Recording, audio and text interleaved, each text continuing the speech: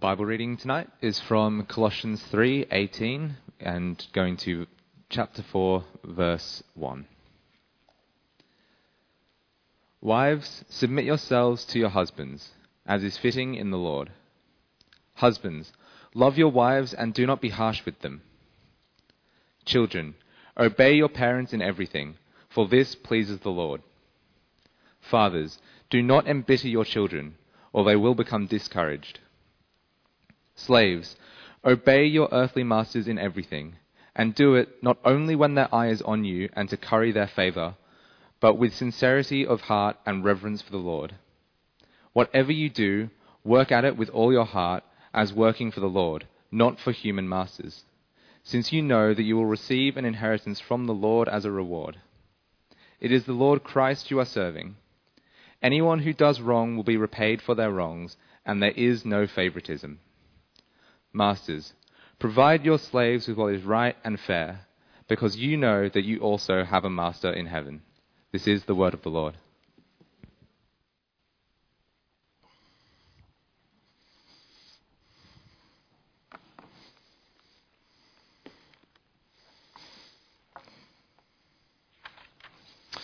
Lovely to have your Bibles open to that passage. We're going to jump in that passage and before that passage and around that passage and really enjoy that. And my computer's turned off, so there's nothing on the screen. Oh, thanks, Greg. I'm so excited about the Year 12 study day. A slight qualification needs to be made. My name got mentioned, connected with it. This is a really wonderful moment of leadership for me when Peter and Pip Lanahan came to me and said, I've got an idea. And the only thing I've contributed is I said yes. Don't give me any encouragement for that. It was a beautiful, I love that. This is one of my favourite parts of being a pastor, is when people go, I've got an idea. And I just get to go, yes. How do I help you? And Pete and Pip went, we don't need your help. That's all they needed. They needed permission giving, and that was beautiful. And I love that. It's one of my favourite parts of being a pastor. When I get to see people flourish in the gifts and ideas and dreams God has given them, and that's just a great joy. If you have gifts and dreams and things you want to have, come to me. I'll just say yes to you. Tonight we're jumping into a new series. It's a short 3-week series. About attitudes that build community, not kingdom, community. Let me pray, and we'll jump in. Father, you are big and we are small. Thanks for being our Lord of all. Thank you so much that you create a people of grace and peace, that you draw us into relationship with you and you build in us a peace that goes beyond us. In Jesus' name, amen. We're doing a short series called Attitudes That Build Community. The mission statement of our church is to build a community of grace committed to making disciples of Jesus. Implicit in our DNA as a church is we're not alone. We're in community. One of those things about being community is it's quite complicated and a bit messy. My experience of community is like the highest of highs and the lowest of lows. The beauty of people caring for those in need and the devastation of people failing to listen or help those who are hurting. To quote someone from my Bible study a couple of weeks ago, they said, people from church can suck. They can be great, and they can suck. And I was like, yeah, it's kind of a fair assumption. That's our experience of it. That we are nervous about the nature of community and people. We love it and we long for it to be beautiful and wonderful and great all the time. But then we also know and we fear sometimes the hurt that can come with it. And our antenna is like, for that moment, is particularly up when we read a passage like we read tonight, right? There are words in there that trigger us. There are words in there like submit and obey that because we know people and we know the pain and fear that come through relationships, that we fear the power dynamic of those words. And I think we are absolutely right too. We're absolutely right to fear that. And absolutely, that is totally normal. We're going to get into those words a bit later. But here's what we need to do before we get to those words. what we need to do to get to those words, we need to build a foundation for which those words can sit upon. See, those words treated in isolation by themselves, they actually just seem really scary and dangerous. But when we put a foundation under those words of the rest of God's word, of the gospel, we will see actually there is a beautiful potential in those words. They're not things to be feared, but they're an opportunity to be a blessing. Here's where we're going tonight. We're going to start with the why and how of relationships, and then we're going to jump into that passage into relationships in the Lord. The why and how of relationships. Sorry, my notes are all over the place tonight, so I'm a bit all over the place. The why and how of community. The why and how of how we exist.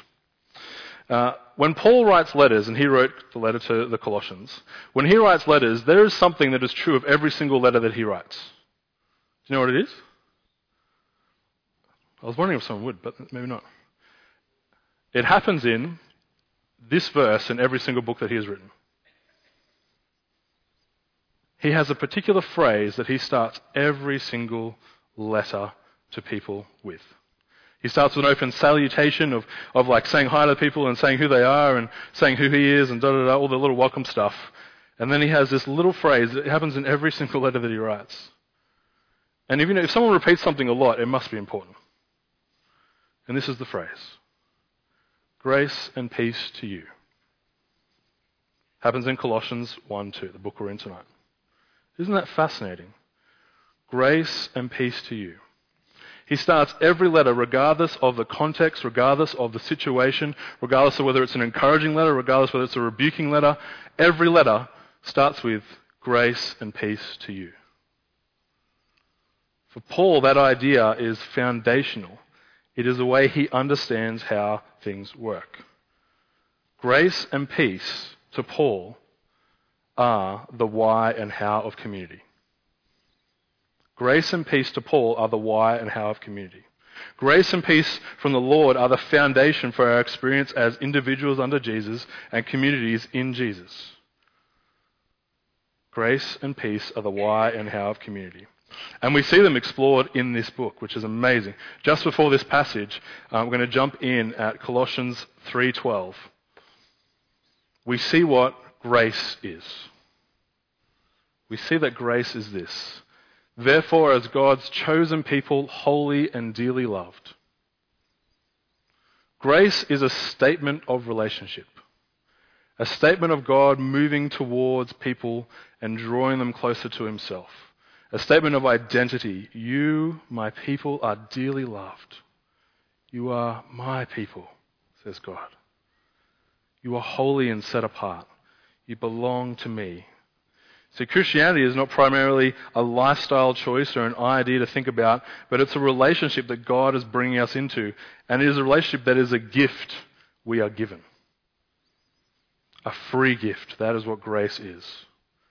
God moves towards us and saves us to be his people. See, community in Jesus exists not because you and I choose it to be. If you're a follower of Jesus, you are a member of the community of Jesus. You are saved to be God's people. You are saved into a plural. In Christ, God's people are drawn in. Grace is the gift of being in relationship with the Father, the sacrifice of the Son, with the gift of the Holy Spirit. We are gifted to be in Jesus together. That is what church is. There's a story of a man who in World War II, he did this incredible thing. In his house, he protected people that were trying to escape Germany. And so constantly he was like a safe haven for them. So they'd get him to his house, and he was one of the second last stop before, once they got to his house, they were almost out of Germany to safety. He had more than 500 people come to his house, and they would hide under the floorboards from the German soldiers, and he would keep them safe, and then he would send them on. And he never knew what happened to them. And there's this beautiful story, it's a lovely story, of about 15 years after the war, of those people, he met them. They had a big gathering with him. And they said, "Thank you so much. And those people brought their kids who would not have lived if he had not loved them. Church is a gathering of people with a sorrowful history of brokenness and loss of fear, who gather around a person who's done something for us. And we say thank you. Church is not the place we deserve to be.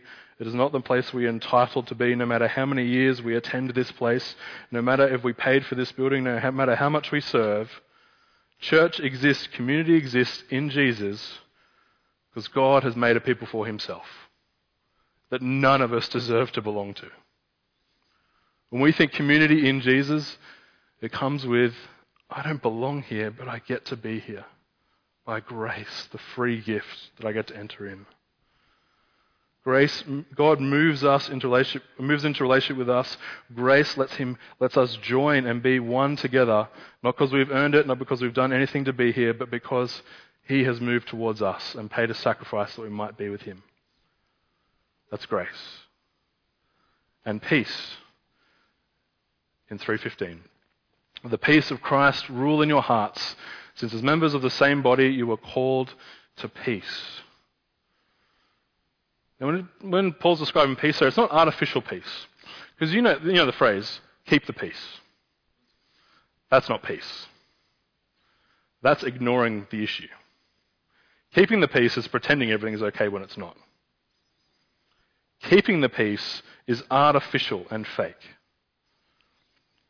And in this passage, it doesn't say create the peace. It says let the peace of Christ rule in your hearts. Peace comes from outside of us. Peace comes through the work of Christ.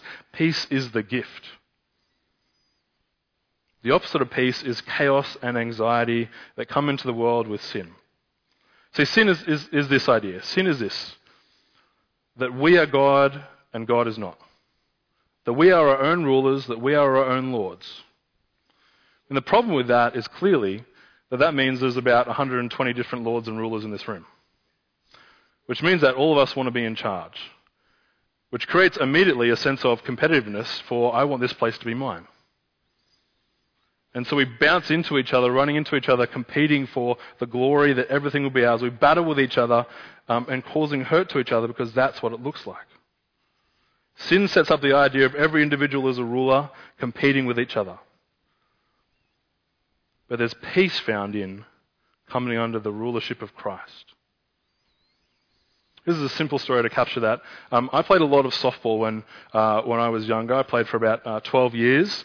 I played against New Zealand a couple of times. I played against Australia. I made the New South Wales squad. This is like my only glory of sports story I've ever had. So, please enjoy it. It's not going to get any better. And I remember I played for the Newcastle rep team. I was living in Newcastle at the time, and we'd come to Sydney. We'd play against the other teams, and there was just like in every sport, there was one team we hated, Penrith, and every time we played Penrith, we were just they were the evil guys, right? They were the ones we were competing against, and they would win a lot, and so we really wanted to win. And one year we won, and it was like a victorious win, but it was even more sweeter because we beat them in the final. But then I made the New South Wales team. And it turns out 3/4 of the team were the Penrith players. I moved from competing against them to being under the same team. The same idea, the same leadership and rulership. Now the Victorians were the evil ones. And so that's what happens in Christ. When Jesus forgives our sins and takes us out of the rulership of sin under the rulership of Christ, we're no longer competing with each other. It's not about your individual kingdom winning. Same team.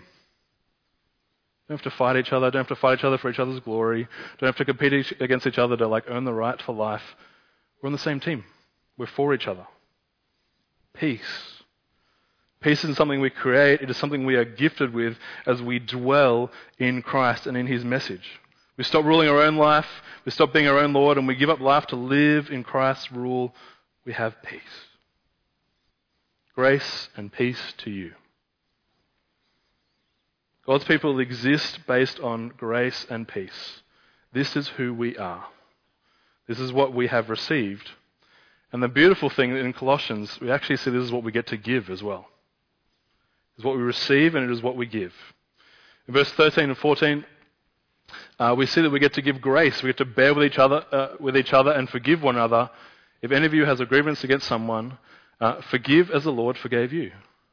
We get to receive the grace of forgiveness, the free gift of joining together, and then we get to give grace.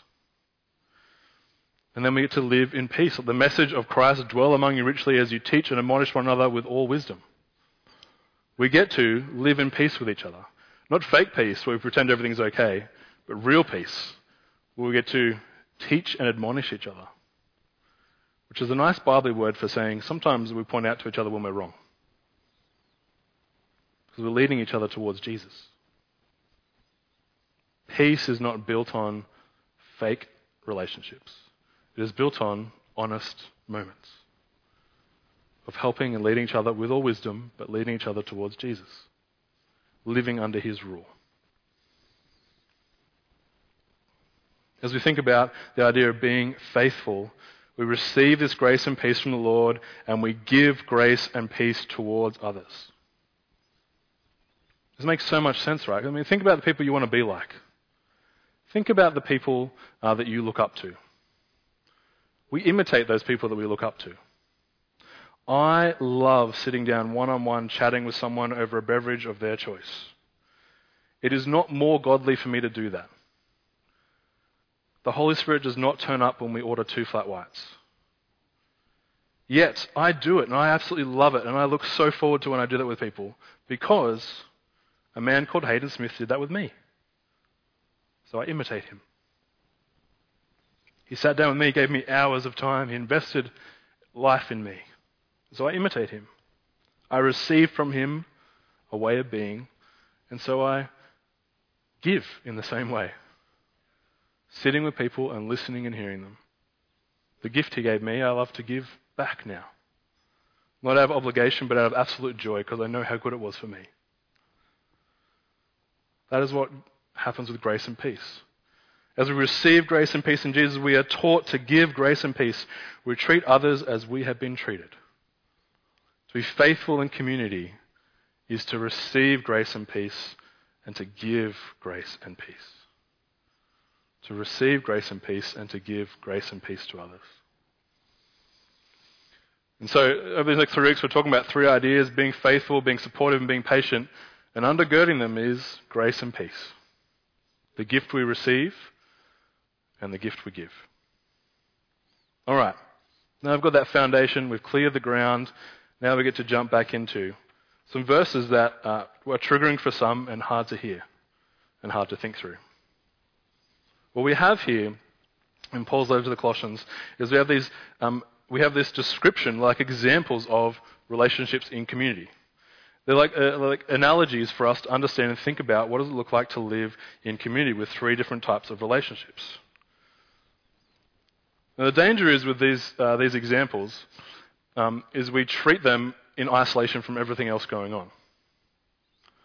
See, they're a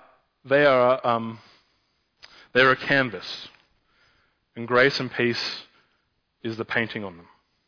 They are the bones. Grace and peace is the muscles that fill up that body. They are the ingredients for relationships, and grace and peace is the flavoring. And so when we read these, they're hard to hear because they trigger us in different ways because of our culture and our understanding. At the same time, we want to hold in place, there's grace and peace floating around the whole time as we read through them. We're going to go through them in the pairs that they're in. Now, they're held in pairs, wives and husbands, children and parents, and slaves and masters. And each time, they're relationships that are built around the Lord, as is fitting in the Lord, for this pleases the Lord, with reverence for the Lord. So the relationships that are built around Jesus and what he has done. And so each relationship is helping to build something in that. The first one. Wives, submit yourselves to your husbands as is fitting in the Lord. And husbands, love your wives and do not be harsh with them, which is also fitting in the Lord. Submit is the right word, and it's also the worst word. Whenever I'm at a wedding, the sermon will be on like Ephesians 5 or Colossians 3, and the word submit gets said in the wedding, and just you can physically hear the intake of breath in the room of like, oh my gosh, what is that guy going to say? Which is totally right. We should have that response. It's pastoral, it's kind, it's caring, because we've seen and heard the misuse of that term. Where submission has led to people being hurt and damaged and abused. This isn't a simple, cheap thing to say. And for some in this room, the idea of submission in marriage is actually traumatic and triggering. This is not simple. It is weighty and painful. And the interesting thing is we can actually imagine a way where you can do this and it has the absence of grace and peace. We can imagine a way in which a wife submits to a husband and it isn't the right thing fitting with the Lord. There's no grace and peace in it. And that is scary to me and saddening to me. You're also maybe thinking, youth, that you're not married and so you're like, I can tune out for this part and I'll tune in after the bit about parents because that sounds full on too. We love you and we actually want to disciple you not just for when you're a youth. We actually want to disciple you until actually your dying day. In this moment, I'm going to try and disciple you for your future marriage if you get married. So listen up. Don't miss out on this. This is helpful to set this in place, to think into the future. Listen to this so you can see what is actually going on here, not just hate on it. This is important for understanding what is actually going on with marriage. So clear the ground and let's build something. We're going to clear the ground and just remove some ideas for us. Then we're going to build something in grace and peace. Submission in marriage is not and was never meant to be a wife submitting to her husband being harsh, being hurtful, being demeaning, overbearing, ruling, prideful, bossy, angry, demanding. It's not submitting to him being abusive in a physical, emotional, or spiritual way. It is not a rule without thought. It is not an allowance for husbands to be absolute jerks and for wives to say, well, I just have to submit to him. It is not that. Let's take all that and throw it away. It is never that, and it's never okay to be that. Wives submitting to husband is not submitting to an overlord or a king. It is something very different. It is submitting to, verse 19, husbands, love your wives and do not be harsh with them. Ephesians 5 gives us even a bigger picture of that love being a sacrificial love. And when we bring in our flavoring for living in community, that love is filled with grace and peace. That love is one that moves towards the other one and seeks to have peace with them and build them up and encourage them. See, these verses are not meant to be one of do this without thought. It's submitting to the husband's sacrificial love, allowing yourself as a wife to be loved by a husband, allowing him to help you flourish in your gifts under God, allowing him to build you up and care for him. In these verses, we have the replacement of the curse in Genesis 3:16. I'm going to read it just so I don't misquote it. Genesis 3:16, when the curse is made between man and woman, and God says to the wife, your desire will be for your husband and he'll rule over you. That's not desire in a good way. It's desire in going to undermine and hurt him. The nature of sin is that what it begins to create is it creates relationships where the wife and the husband are competing, and they do it in different ways. They're competing for rulership in different ways. The nature of it is that wives will seek to undermine their husbands. It's a generalization. It's not always true. Sin is always true, but this expression is not always true. The wives will seek to undermine their husbands, and husbands will seek to rule over their wives. This is the grace and peace replacement. This is replacing that horrible moment. This is replacing that with, wives, submit yourself to the husband's love. Not to their rulership, not to their disturbing leading of you, but to their love for you. And husbands, do not dare rule over your wife with an authoritative rulership, but you lead towards them with grace and peace and love. These words replace the curse of sin. Wives desire husbands to undermine. Husbands rule over wives to overpower. Wives submit to husbands' love, and husbands love wives and build them up. What does this mean? Well, it means, girls and guys, be careful of dating and marrying people who you cannot trust to love you. Date and marry people who you can trust to love you, build you up, support you. Date and marry people who are living grace and peace. Date and marry people who are receiving grace and peace and living out grace and peace. And guys and girls, be those who love others well, not to love to use them, but love to bless them. Be not jerks, but those who are kind and gentle, build others, support others. Be those who are receiving grace and peace and giving grace and peace.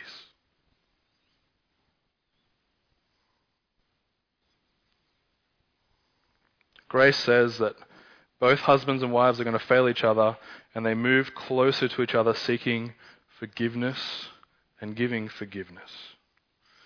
And peace says that you don't ignore sin when it happens in the context of relationships. You move towards each other with teaching and admonishing. You lead each other to Christ.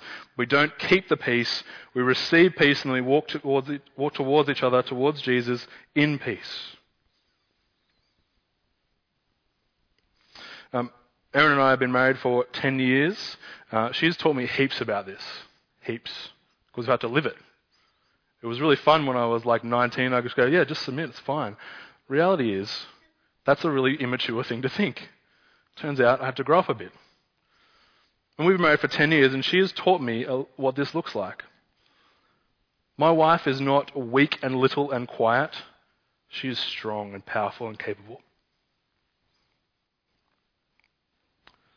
She is a weapon. Submission looks like her letting me love her.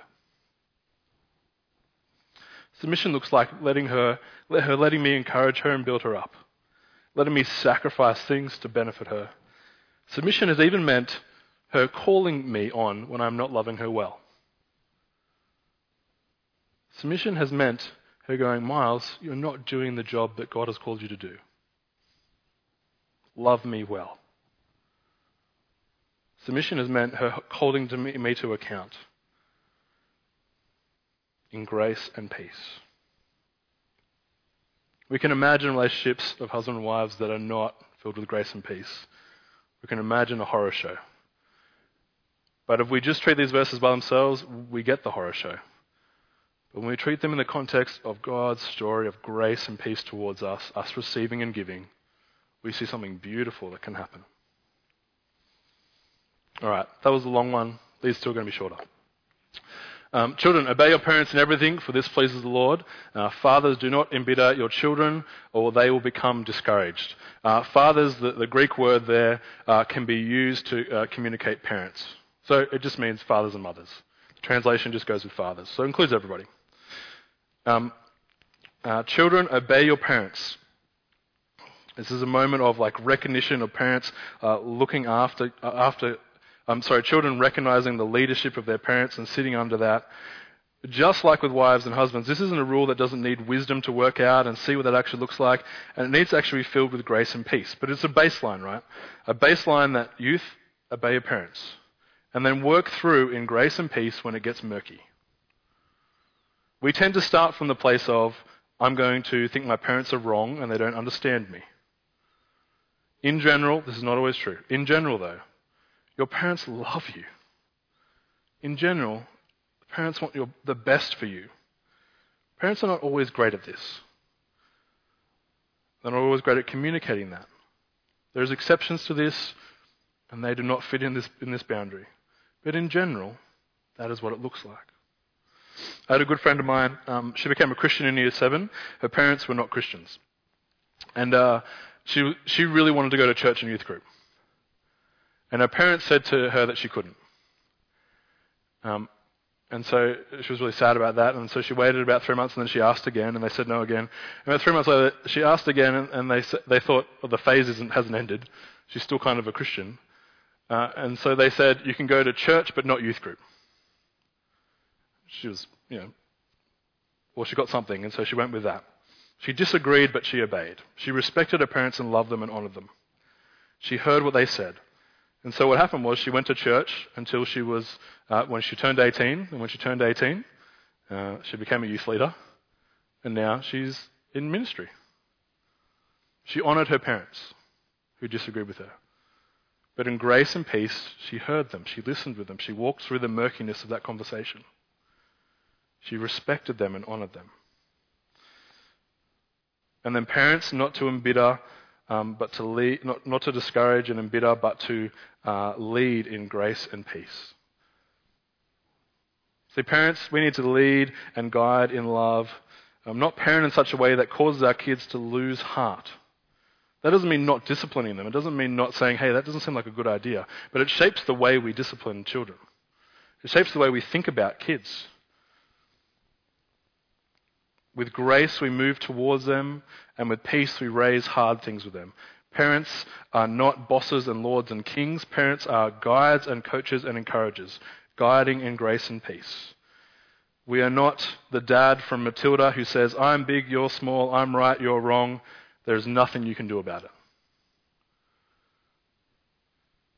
Parents, in grace and peace, walk alongside their kids and lead them to Jesus. And last of all, slaves and masters. Slaves obey your earthly masters in everything and do it not only when their eye is on you and to carry their favour, but with sincerity of heart and reverence for the Lord. Masters, provide your slaves with what is right and fair, because you know that you also have a master in heaven.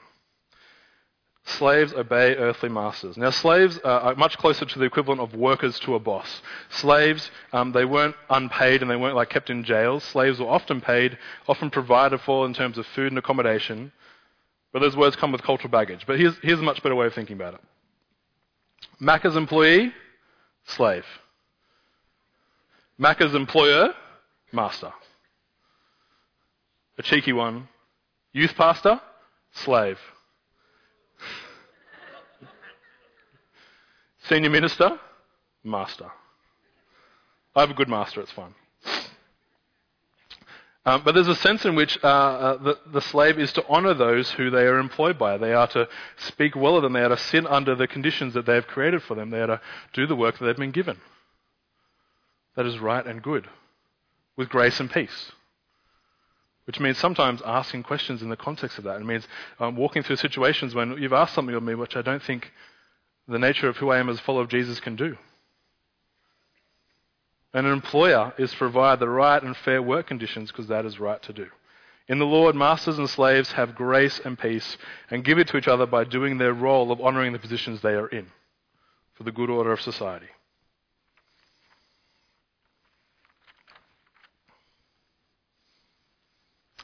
Paul gives us the ingredients for a faithful community. He gives us the ingredients that are, and with a seasoning of grace and peace to make it complete. As we receive grace and peace, we have the opportunity to give grace and peace. People at church suck. They can be great, but they can suck. A faithful community is not a perfect community. A faithful community is one that seeks by the Spirit to live in grace and peace and to give grace and peace. This place will never be a perfect church. We will never be perfect at loving each other. We will never be able to be the place that is absolutely like heaven. But we get to taste little bits of heaven together as we receive grace and peace from the Father. And as we share the grace and peace from God with each other. As we fail each other and have opportunities to forgive each other. As we miss things. As we sometimes don't see that person sitting by themselves. We have opportunities to move towards them in beautiful little ways. One of the goals for our church over the next 18 months is to make someone feel known. Tonight, you have a chance to extend grace and peace to someone. Church will finish and you'll start thinking about where to go next, what to do next. What's tomorrow bring about work? I'm thinking about holidays. I'm kind of already there. I'll leave after the service. So I'm with you. I'm with you in the tension. But you have a wonderful opportunity in about 15 minutes' time to extend grace and peace to someone, to move towards them, to love them well. May we be a church that receives grace and peace and gives grace and peace. Let me pray. Father, thank you so much that in you we have the opportunity to be given so much and the opportunity to give out of that moment. Thank you so much for the way you have moved towards us, for the way you have chosen and called us to be your people, for the way you have shaped us as individuals, and Father, as you continue to shape us as a community. In the moments where we fail each other, Father, draw us closer to your forgiveness, that we might learn how to forgive each other well. Father, in moments where we are unkind to each other, Father, help us to teach and admonish each other well. Help us to walk in peace together. Father, thanks for your word. Thank you that it is good. Thank you that it is not a command without wisdom. And there is a beautiful picture of what we can be. A community of grace and peace. Amen.